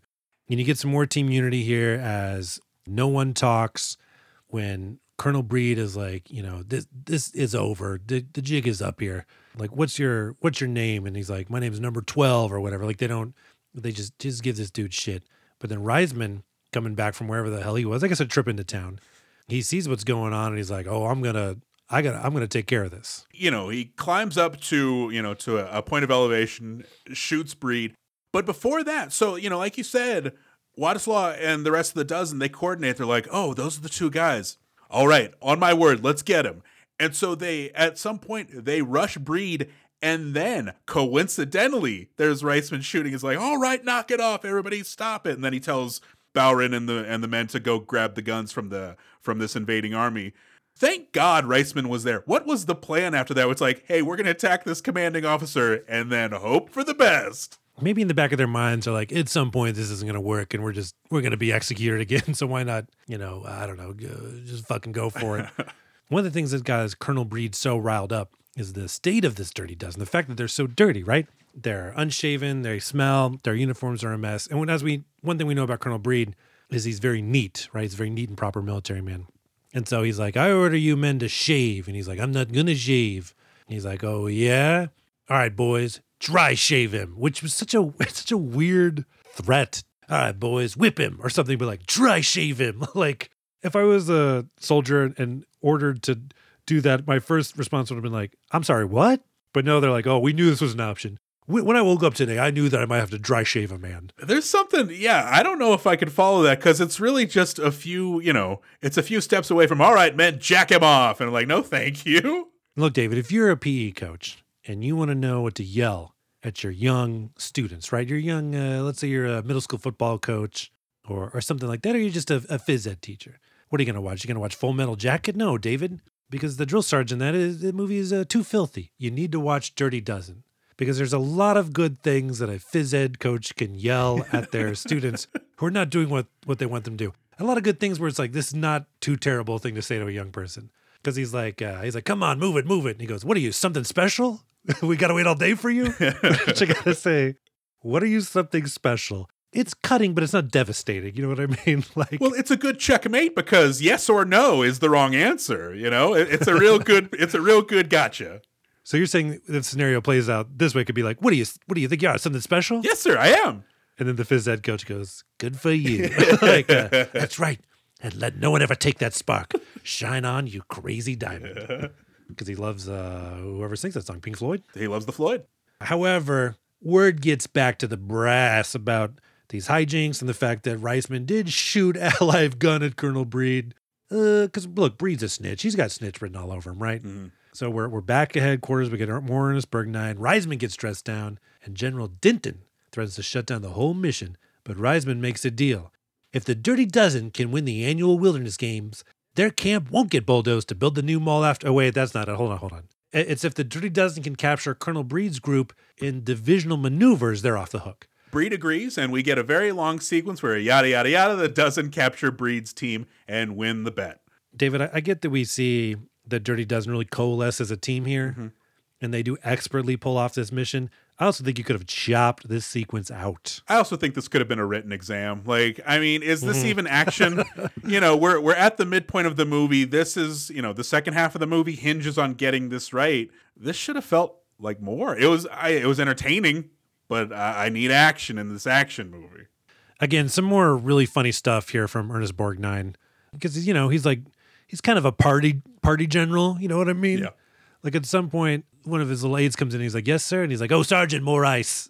Like he just wants freshen up this drink. Also, I don't know. George Kennedy, again, looking super young and super like, "Oh, I have an idea." Like it's so funny to see him in this nerd role. Cause I remember him from Cool Hand Luke. And yeah, also Naked Gun, but still. But I mean, I think Cool Hand Luke was also 67. So the same year I want to say he's playing a heavy and then he's playing this, more of a pencil pusher. Let me look that up right now. 67 that year. Wow. Great year for George Kennedy. Yeah. I mean, I don't know if you'd call this role a great, I like to admit it though. The year his wife died. David, why? God damn it. David, we agreed only fun facts from now on. Oh, well, you didn't see how she died. Oh, okay, that's not cool. All right, so David, so we do see them going about their business here in this training exercise, and at some point when the crew shows up, Breed is on the lookout because basically they're like, "Hey, if the Dirty Dozen captures Breed and his entire command unit, we're off the hook and we get to continue with our mission." And so if Breed hates Reisman so much, Breed should be on the lookout for any kind of all right, how are these dudes going to sneak in? And so the Dirty Dozen begin their operation by discussing their plan as loudly as possible. Also, David, they're doing some maneuvers here and bombs are going off all around them. I remember my grandfather, who's a World War II veteran, could not hear out of one of his ears. Did that entire generation come home deaf? Just my God. I mean, every time there's a war, is it just nothing but deaf survivors? Because the amount of noise that this was even a training maneuver. It's not an actual battle. Was insane. Yeah. Of the, X number of people who came back with hearing issues, how many of those were suffered during training exercises? There's a moment where they pretend that Posey's hurt to sneak him in so they can call an ambulance. And no one is really regarding this guy who's injured on the, quote unquote, injured on the ground. They don't know. It's a training exercise. And there's no compassion for oh boy, I'm really sorry this happened during a completely superfluous thing. This is just standard operating procedure in the military. Yeah, I guess so. And so the Dirty Dozen's plan is to fake an accident, then have one of an injured party, which is Posey, get carted to Colonel Breed's headquarters, and then an ambulance would show up to help the injured soldier. But the ambulance, of course, is also full of the Dirty Dozen. So bingo, bingo, bongo. The Dirty Dozen are now inside Colonel Breed's headquarters. But the General Warden, decides he wants to get a first-person perspective of these training maneuvers, so he goes to visit Colonel Breed. And when the Dirty Dozen start to show up pieces at a time, General Warden's no idiot, right? And so as soon as he starts noticing these men, he starts getting okay, all right, kind of a look at his face. And he does that about 9 more times. He's oh, okay, oh, now I see what's happening. And then later when he leaves, he's like, "I got to go, Colonel, but enjoy your day." He sees the ambulance pass him, and again, he gives him a look "Oh, I think I know what's up." So along for the ride is a impartial observer is George Kennedy, his character. I'm going to call him George Kennedy. And he's riding along, kind of holding on to the outside of the ambulance. And I don't remember who's driving the ambulance, but it's a couple of Dirty Dozen people. And they kind of give a look over "Hey, George Kennedy's hanging on the side. Let's drive into a tree so he gets knocked off the ambulance." And he does, which is a dick move. I don't know if in 1967 they were rolling in the goddamn miles when this happened.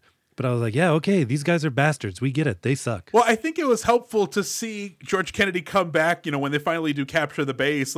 He hobbles over to the window and he is just a pig in shit. He is just so happy for the Dirty Dozen. But it took me the second viewing, as a matter of fact. I was like, yeah, why did they do that? Just being pieces of shit? But no, I guess if they show up with George Kennedy hanging off the side of the ambulance, then the jig would have been up. So I get it. But at the same, that is the most Dirty Dozen way to get rid of him.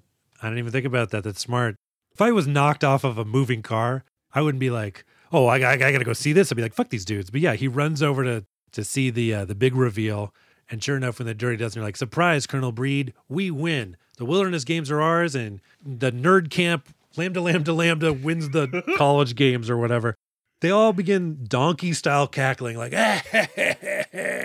It's just like, hey, dudes, back off. This guy's still a colonel, okay? There's no way he took that easy when they're just like Dave Chappelle laughing at one of his own terrible transphobic jokes, just like slapping their knees with a microphone, just loving their own little victory here. Yeah, meanwhile, Breed is altering the plans for the mission. Like, all right, I guess you're jumping into the ocean. Yeah, Breed's like calling the Germans, hey, you Nazi bricks. Oh, by the way, we forgot to mention that the Nazi, did you mention the Nazi castle they want to invade is where the Nazis go to have like sex? No, I didn't mention that, but yeah, it's a little chateau where they go to plow. So Reisman and the Dozen celebrate their victory against Breed and have one last supper before their mission. They go over their 16-point plan for success several more times, including one last time in the plane before the drop. Yeah, so here's a little bit of their plan. And that goes on. We're not going to do the full thing. And then at the end, David, so you get the plan here, what everyone's going to do. And we go through it so many times that later on when we see the plan, I tried to remember it but could not. So not that great or whatever, even though they run through this entire thing like 3 times. But at the end, David, he's like, this is their point of escape. He's like, where's Donald Duck going to be? He's like, oh, Donald Duck's down at the crossroads with a machine gun. And Reisman's like, and he better not be asleep or we'll all be in trouble. David, I tried to find out what the significance of Donald Duck is because all the other, they have a little scale model of the chateau. They have little army soldiers to represent, men kind of like they have so many of these little war scenes in movies, even like a Game of Thrones where you're looking at the battlefield. But the Donald Duck, they had a little Donald Duck figurine. And for the life of me, David, according to the internet, no one knows why that was there. And it's even brought to, they literally have Donald Duck with them when they set up on the road later at the chateau. Like, this is a mystery for the ages. I have no fucking idea why Donald Duck is there. The only thing I could tell is it's maybe what they call posy or something like that. I mean, because he's like, Donald Duck's at the crossroads and he better not be asleep. At first I was like, oh, Donald Duck, maybe that's their name for like the heavy artillery weapon that they're putting right there or something like that. But I don't know. It is confusing. But yeah, later on, Posey brings it for luck. And Bravos is like, I don't believe in stuff like this. Do you? And I was like, believe in what? Donald Duck? But he's like, no, I guess he brought it for luck or something like that. I don't know. But it is confusing. Yeah. But this whole thing, they're going over the plan. It's very meticulous. I like that they're letting us in. I like that they're saying, we're not letting you leave until we go over this. And like, they're even doing it on the plane. This jumping out of the plane sequence, I hate to bring it up again. This could have been action. But we go from the plane to, we made it to the ground. Obviously, in that time period, as we'll get to in a second, some dramatic stuff happened. But we just sort of miss it. I guess because they go through this like rote memorization of it. They're all kind of bored by it. I think maybe it gives you a sense that they know this plan and it's going to work, right? Like that they know this plan backwards and forwards and it seems kind of easy. So they might have some success at it, which as we're going to see later, things go sideways. So we're going to make our way to the chateau, but we're already down to 11 because Jimenez died during the jump. Władysław and Reisman pose as German soldiers to gain access to the rooms, with Pinkley posing as a driver and standing guard out front. Władysław's grappling hook training finally pays off, and Jefferson and Maggot climb the rope and enter through the window. So far, we're starting the mission. I think this is like the first 4 steps. Yeah, and so Jefferson and somebody else shows up, and Reisman's like, where are you? We've been waiting for you. He's like, we're looking for Jimenez. We found him in a tree. Neck is broken. Again, really confusing that this happened off camera. Was that scene cut? I truly don't know. Like, there's so much, like we talked about at the very, very beginning of the movie, we don't know what he's in jail for. We know there's some mysterious circumstances. So I guess Jimenez is just supposed to be this mysterious person that we don't know.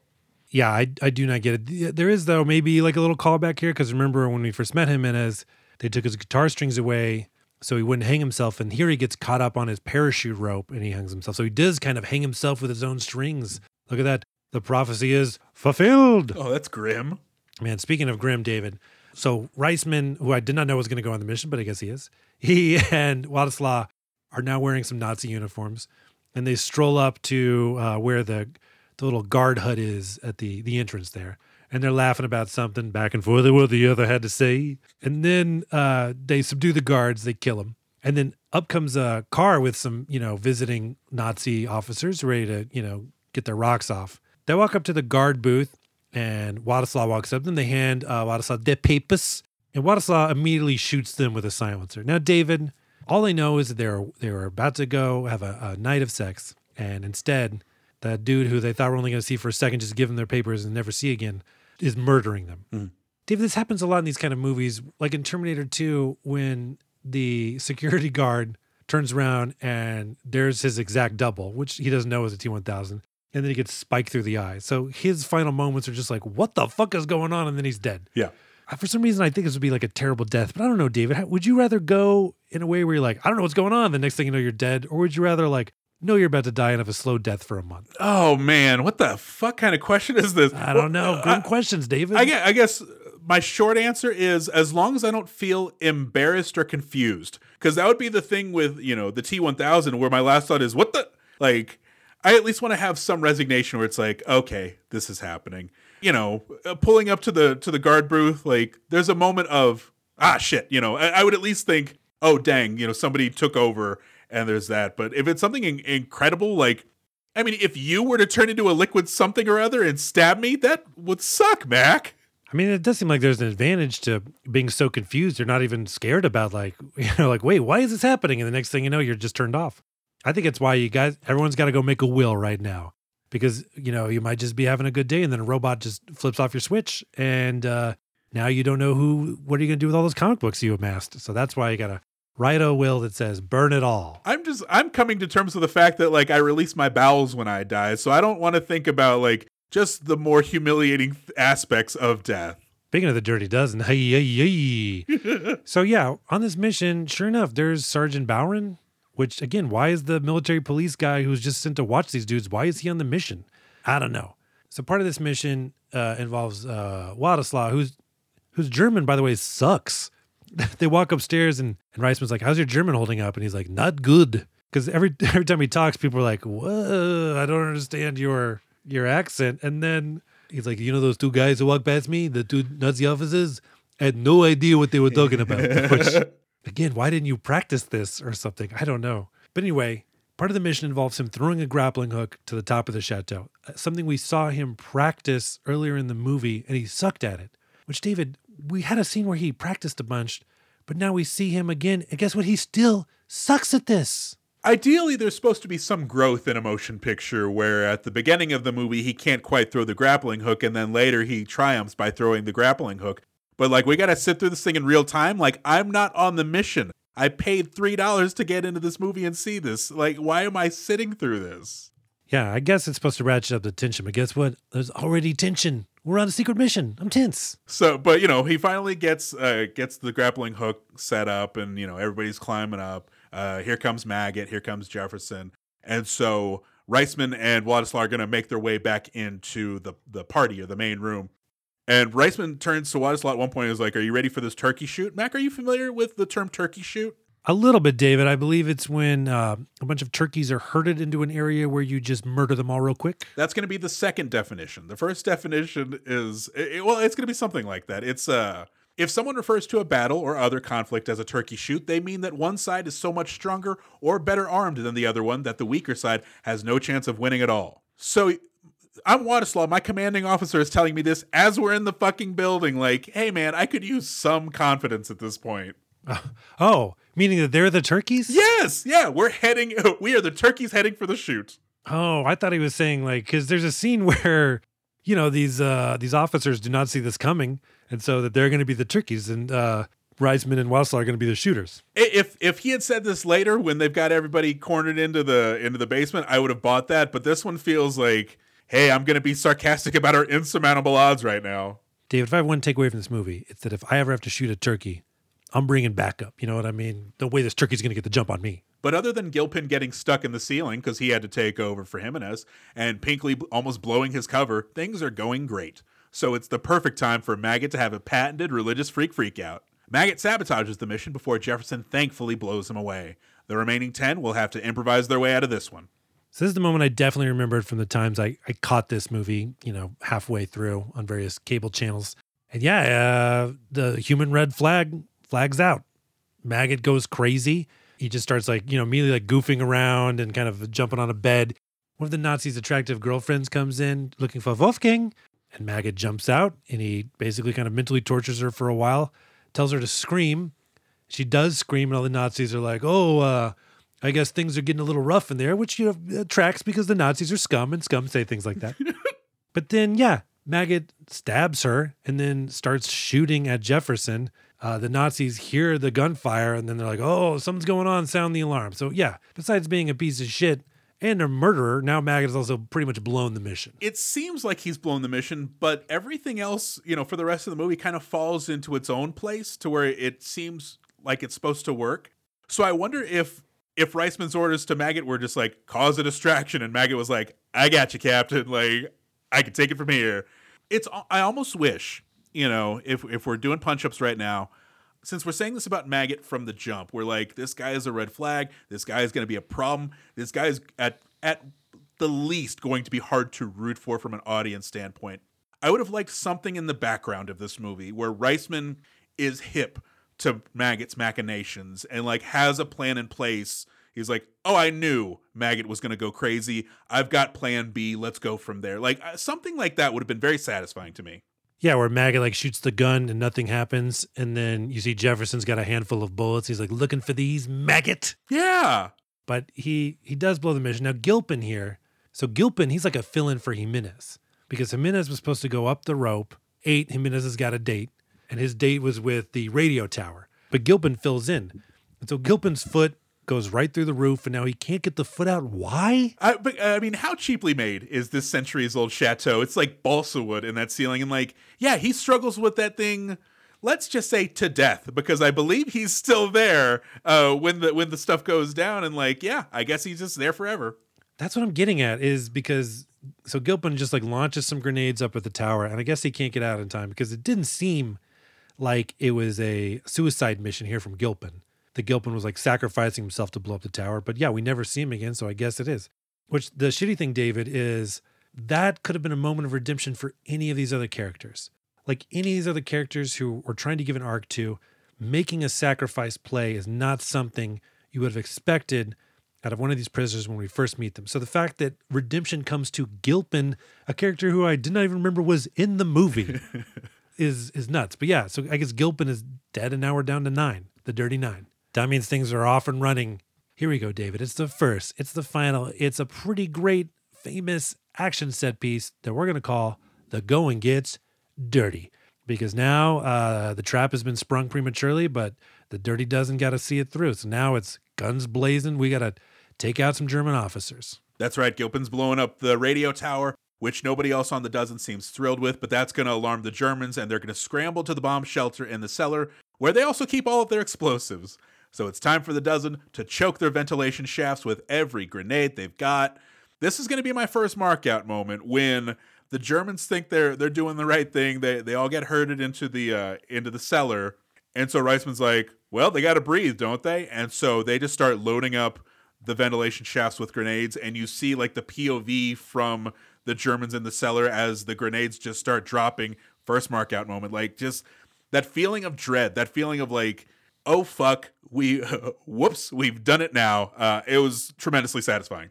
Yeah, so I got a sense that the Germans going down to this bunker was not part of the plan, but that Reisman, when he noticed like, they're next to some explosives, this isn't terrible, let's lock them in here. But David, I'm right there with you. I did not mark out, but the shot of the hands clawing at the grenades, because they dropped the grenades down these ventilation shafts, but they're kind of stuck in these grates.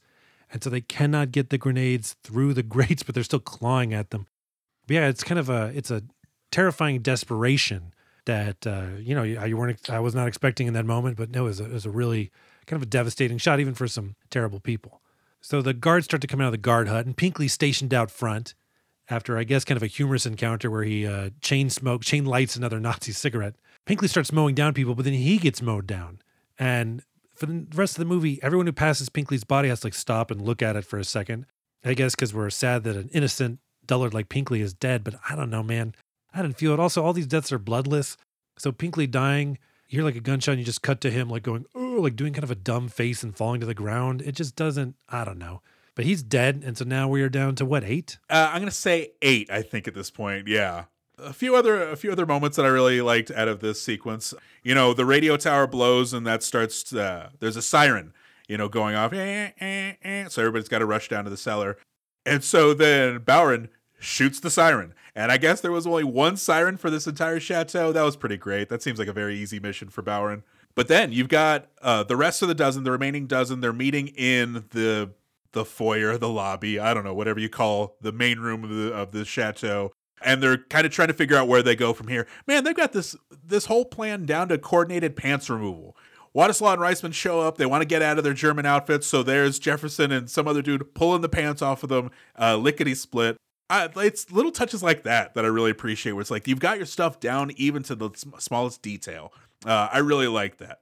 Yeah, that was pretty cool. And then the Dirty Dozen are like, hey, we got to get outside and kill these Nazis because now they're all huddled down in this bunker. So we got to find the ventilation towers. And they're like, well, what do we do with these prisoners? Because now this chateau is in France. And so the staff of the chateau are all French. And they got a couple German officers there with them too. What is the response here? I think Reisman's orders are feed the French and kill the Germans, which that's a tattoo. That's just a great lifeline right there. And I don't remember who's talking to Vladek, but Vladek, again, a forgettable, like, oh, who the fuck is Vladek? He gets tasked with doing this. And I think the guy's like, you heard the orders, do it already. But we never see what happens. Do you think he did it? Man, I don't know, because we see Vladek later in a place that is not the foyer where we left him last. So I get the sense that he made the fatal mistake of letting everybody go, and that bit him in the ass later on. But yeah, we're developing a character that we're just now meeting. Yeah, and Vladek does get shot in the head later, so I think we're down to 7. And so then they find the ventilation shafts, I guess, where this underground bunker ventilates. And like you said, they threw some grenades down there in them. So Reisman's like, hey, Bowron, get some gasoline. And Bowron's like, some gasoline? Are you sure? Because he's like, we're already using grenades. You want to pour gasoline all over these trapped prisoners? And Reisman's like, you want to ask Pinkley and Vladek? Now get going. Meaning like, you want to ask the dudes they just killed? Fuck these people. And it is like a moment where, you're like, oh, okay. Like there's a reason that Reisman is in this position. He is cold-blooded. He's not like a 100% straight-laced, honorable man who just doesn't get along with authority. He's kind of fucked up. And that's like a little moment where you get a little sense of like, oh, he's fucked up. He wants to make sure these people are capital D dead. He'll burn them alive. Well, it's a good callback to the beginning of the movie when it's like, how do you exceed your orders? Like, well, this is how. And then he's like, Franco, find us a truck out of here. And so Franco starts like looking around for a truck, and he's like, and Franco's like, hey, can you believe these guys? They keep all these things locked. And it's like, God damn it, Franco, fucking stop complaining. I thought we're going to get like a moment here where Franco redeems himself. It's the same old Franco being like, why do I got to do everything? It's like, when is this guy going to snap to? When is this guy going to be thankful that he's almost done with this? So Jefferson is going to blow the grenades, and the whole palace is going to go up in a fireball. But Jefferson gets gunned down by a sneaky German, and we're down to the dirty 6. Lever and Sawyer. Oh, by the way, Lever and Sawyer, everybody. They get blown up in a boat. Then Bravos and presumably Posey get gunned down. So I guess we're down to the dirty 2. Then Franco gets shot with a buzzer beater, and we're left with Reisman, Bowron, and the dirty Władysław. Władysław is rewarded by being sent back to the army, but he's alive for now. So I guess we're calling that a win. Yeah, and this is the end of the movie, David. The action here. I mean, there's a point where like everyone's firing at everything. It is really crazy, and I mean the action itself, like the fighting, it's just kind of shooting, and it's kind of perfunctory. I think the standout moment here of the movie, the Jefferson's death. What Jefferson needs to do, because the trap is set, right? This underground bunker is now full of grenades and gasoline. It's ready to blow. And so what Reisman orders Jefferson to do is to pull the pins on 3 grenades and then run as fast as he can, boop, boop, boop. And as he runs past the ventilation shafts, maybe 3 or 4, throw them in there and then get out of there because this thing's going to blow. Now, Jim Brown, David, is a former NFL player. So the scene here where he's like blowing up targets while he runs, he's kind of doing, I mean, it's almost like a little bit of a football move. Did you get that sense? Kind of like when The Rock in some of his earlier movies would like work in his wrestling moves into it, or were you just like, no, he's an actor who's running? In earlier viewings, it's funny, you're unlocking a memory that I had forgotten about, but you're absolutely right. Like, much like in The Rundown when The Rock does the rock bottom, and you're like, hell yeah! Like, this was sort of this, like, I had to imagine that same feeling of like, go, Jim Brown, go. Like, there is something to that, absolutely. But Jefferson, he's a guy that's been pretty wrongfully arrested here. Basically, he was like sick of shit, and he fought back, and then that got him thrown in military prison.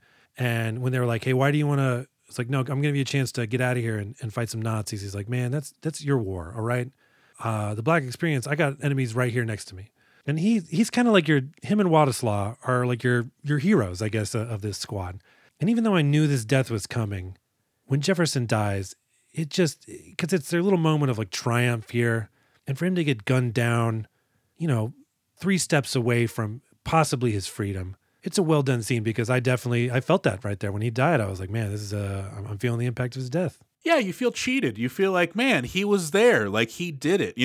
If you flip this around, a more action-focused action movie would have those gunshots come before he successfully drops off the grenades, and you're like, oh no, is he going to be able to make it? But he makes it to the ventilation shafts in time. He pulls the pin and, sacrifices himself. There would have been something like that. So to have him do the thing he's supposed to do it successfully, that whole place goes up, and then have him shot, it makes you angry at Nazis, believe it or not, Mac Blake, but it makes you angry at the movie.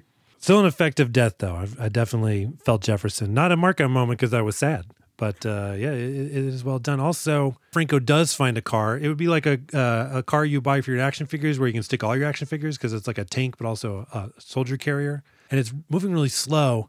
And then Reisman turns around and he sees that it's connected to a piece of artillery, and Franco did not unhook it, right? It's sort of, it's like pulling his gun on a trailer, a cannon.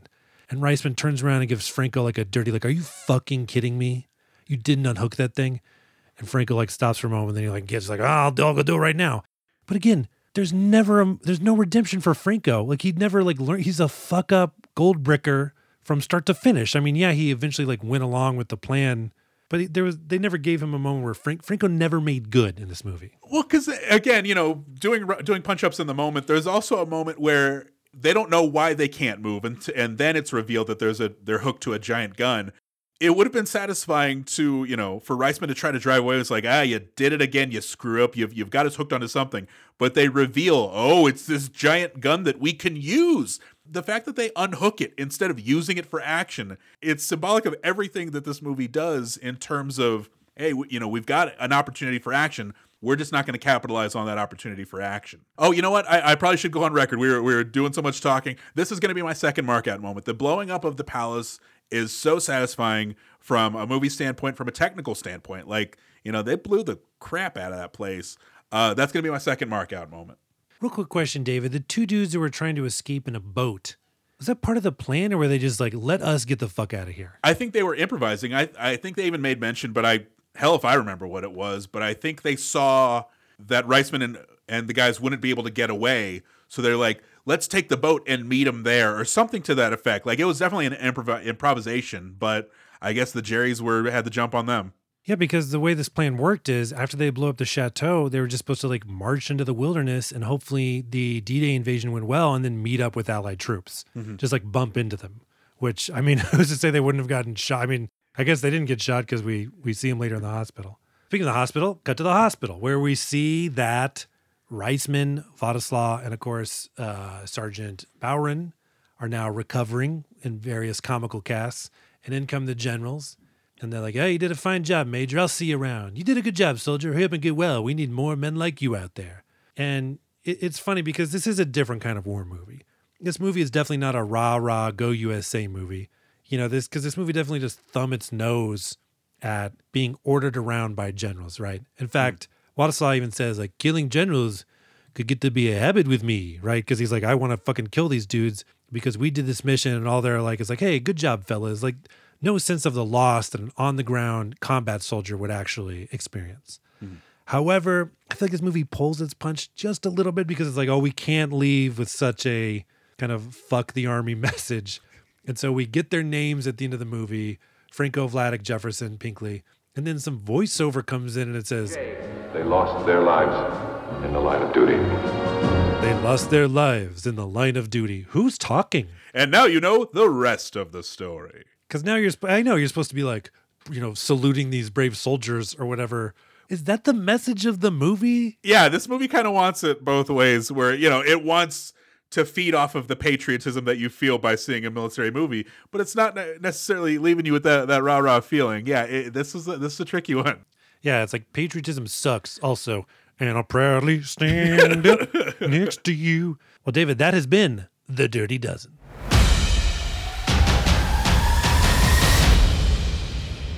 right, David, how many mark out moments did you have in this thing? I had 2. Saved them for the last 10 minutes of the movie. How about you? I had 2 as well. One of those, of course, coming with the shik-a-dig-dig-dig-dig-dig-dig, the final punch of a speedbag. David, is this someone's favorite movie, do you think? Mac, I think this is the favorite movie of dads and grads. And by grads, I mean that's short for granddads. This is going to be a very older man movie, but hey, I'm not going to argue with him. This is a fucking fantastic movie.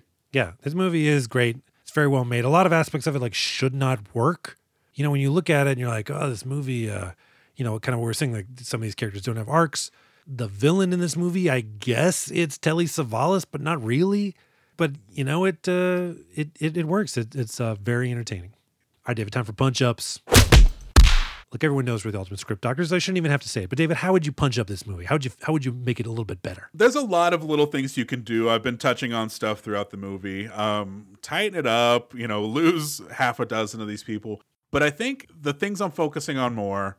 Man, how do you solve a problem like Savalas? You know, Telly Savalas, the actor, is terrific in this movie. I can't say enough good things about him. You know, there's probably a handful of really, really good performances in this movie, and that's what makes the movie work, really. But like from the opening moments that we see him, you're forced to root for this guy you clearly do not like. And you know he's going to be on this mission. You want to see the mission succeed, but you could take or leave him.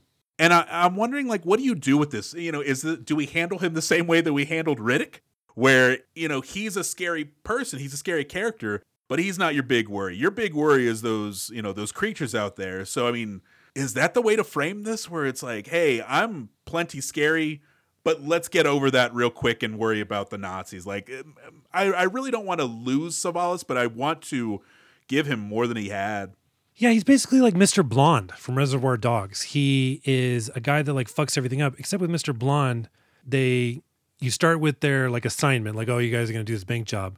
And then you just cut to him being a psycho. With this movie, Maggot tells you, I'm a psycho about 30 times before he actually psychos out.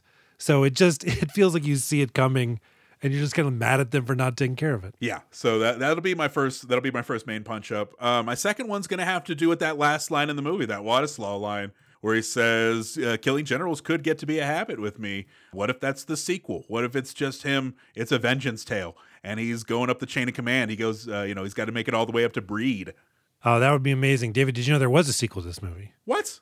Yeah, it was a 1985 made-for-TV movie called The Dirty Dozen Next Mission. It's got Lee Marvin and Ernest Borgnine in it, and those are the only people you've heard of. Lee Marvin on the cover, because it's 1985. Okay, what is that, 18 years after the original? Yeah. And Lee Marvin just has that look like, why am I making this movie? Looking at the cast, I don't recognize any of these people. I see Ken Wall and Larry Wilcox. Ken Wall was Wise Guy from TV's Wise Guy, and Larry Wilcox was John from Chips. Like I said, I know John from Chips. California Highway Patrol. Sonny Landham from Hit Predator. Okay, come on, Mac. You do know these people, I guess. So I'd make another sequel. I'd make like an Elseworlds about Wadislaw. Dave, one of the things that I would fix is in the Dirty Dozen itself, the unit here, too many white dudes. And I say that because there's too many white dudes who look alike. There was about 5 of these guys, 4 or 5, that at the end of the movie, I knew nothing about them because they just kind of blended together. I mean, you got Posey, he's like a bigger dude, right? So I remembered him. And then Bravos, I don't know. I mean, there was some line about somebody being Greek. I don't know if that's him or not, but he had a mustache. So I remembered mustache. So you can't just stock the rest of the team with forgettable white dudes, all right? If you're going to do that, you got to make them stand out a little bit more, like, oh, look at old pointy ears over here, or look at eye patch. You know what I mean? You can't just have the same guys. I'm not going to be able to keep track of them. Also, as we mentioned, give some redemption arc to some of these characters. But David, one of the most intriguing scenes in this movie was that thing about Reisman being like, pour on the gasoline. I really wish we had spent a little bit more, just a bit more about Reisman's mean streak. Because if Reisman is like a sadist, like when he's pouring the gasoline, all we need to do is like a close-up shot of him in his face, just like eyes like, yeah, burn them all or something like that. Just a little bit delight in the violence he's causing, because I think that's there. I think it'd be interesting to show it. Yeah, I got you. All right, David, your assignment is to join me in the Punch Mountain video store. David, this is, of course, an all-action movie video store, and we have sprung for 3 copies of this movie. So what subsections of action would you stock this film in? This is a little harder than I thought it was going to be. The first one's a slam dunk. This one's going to be military action. It's going to be not necessarily war, not necessarily, it's military action. I don't know why I need to say too much. The second one is teasing something I said at the top of the show. I'm going to put this under home for the holidays action. I think this is it's Thanksgiving weekend, it's Christmas weekend. You need something to watch as a family. This fits the bill really well. Yeah, especially if your family's got some right-wing people in it that are going to be like, complain if, why is that movie Prey star a lady? Oh, why couldn't, just shitheads will be mollified by the Dirty Dozen. So those are going to be my first two copies. My third copy, I don't know, theatrical action, because a lot of this feels like a play. Like, I kind of want to read the script to it. I feel like the screenplay of this reads better than the movie plays, not to knock the movie, but like, it's a very wordy, very written movie. Does that make sense? Yeah, that makes sense. Okay, David, now it's the moment everyone's been waiting for. The position of the Dirty Dozen on Punch Mountain, the definitive ranking of action movies. And just a reminder, top 5 right now are Terminator 2 Judgment Day, Raid 2, The Matrix, Prey, and RRR.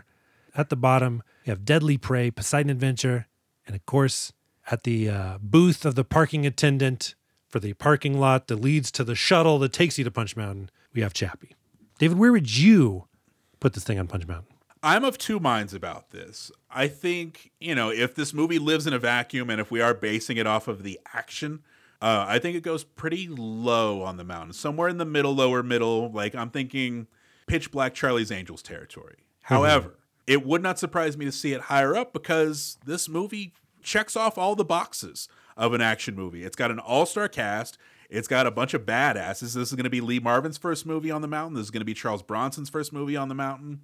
It's a very cool movie. Like it's a neat group to hang out with for 2.5 hours. So if this ends up a little higher on the mountain, I wouldn't hate it. Yeah, it is tricky because it's very action light. In its final action scene, the actual action in this movie, the fighting, it can't hold a candle to like what Jet Li or Jackie Chan could do with a ladder. You know what I mean? Like, but at the same time, it's hard to deny the way it builds to that final scene. Even with some dumb scenes, I was excited for it and I was satisfied with it. Mm-hmm. But yes, it is a very action-light film.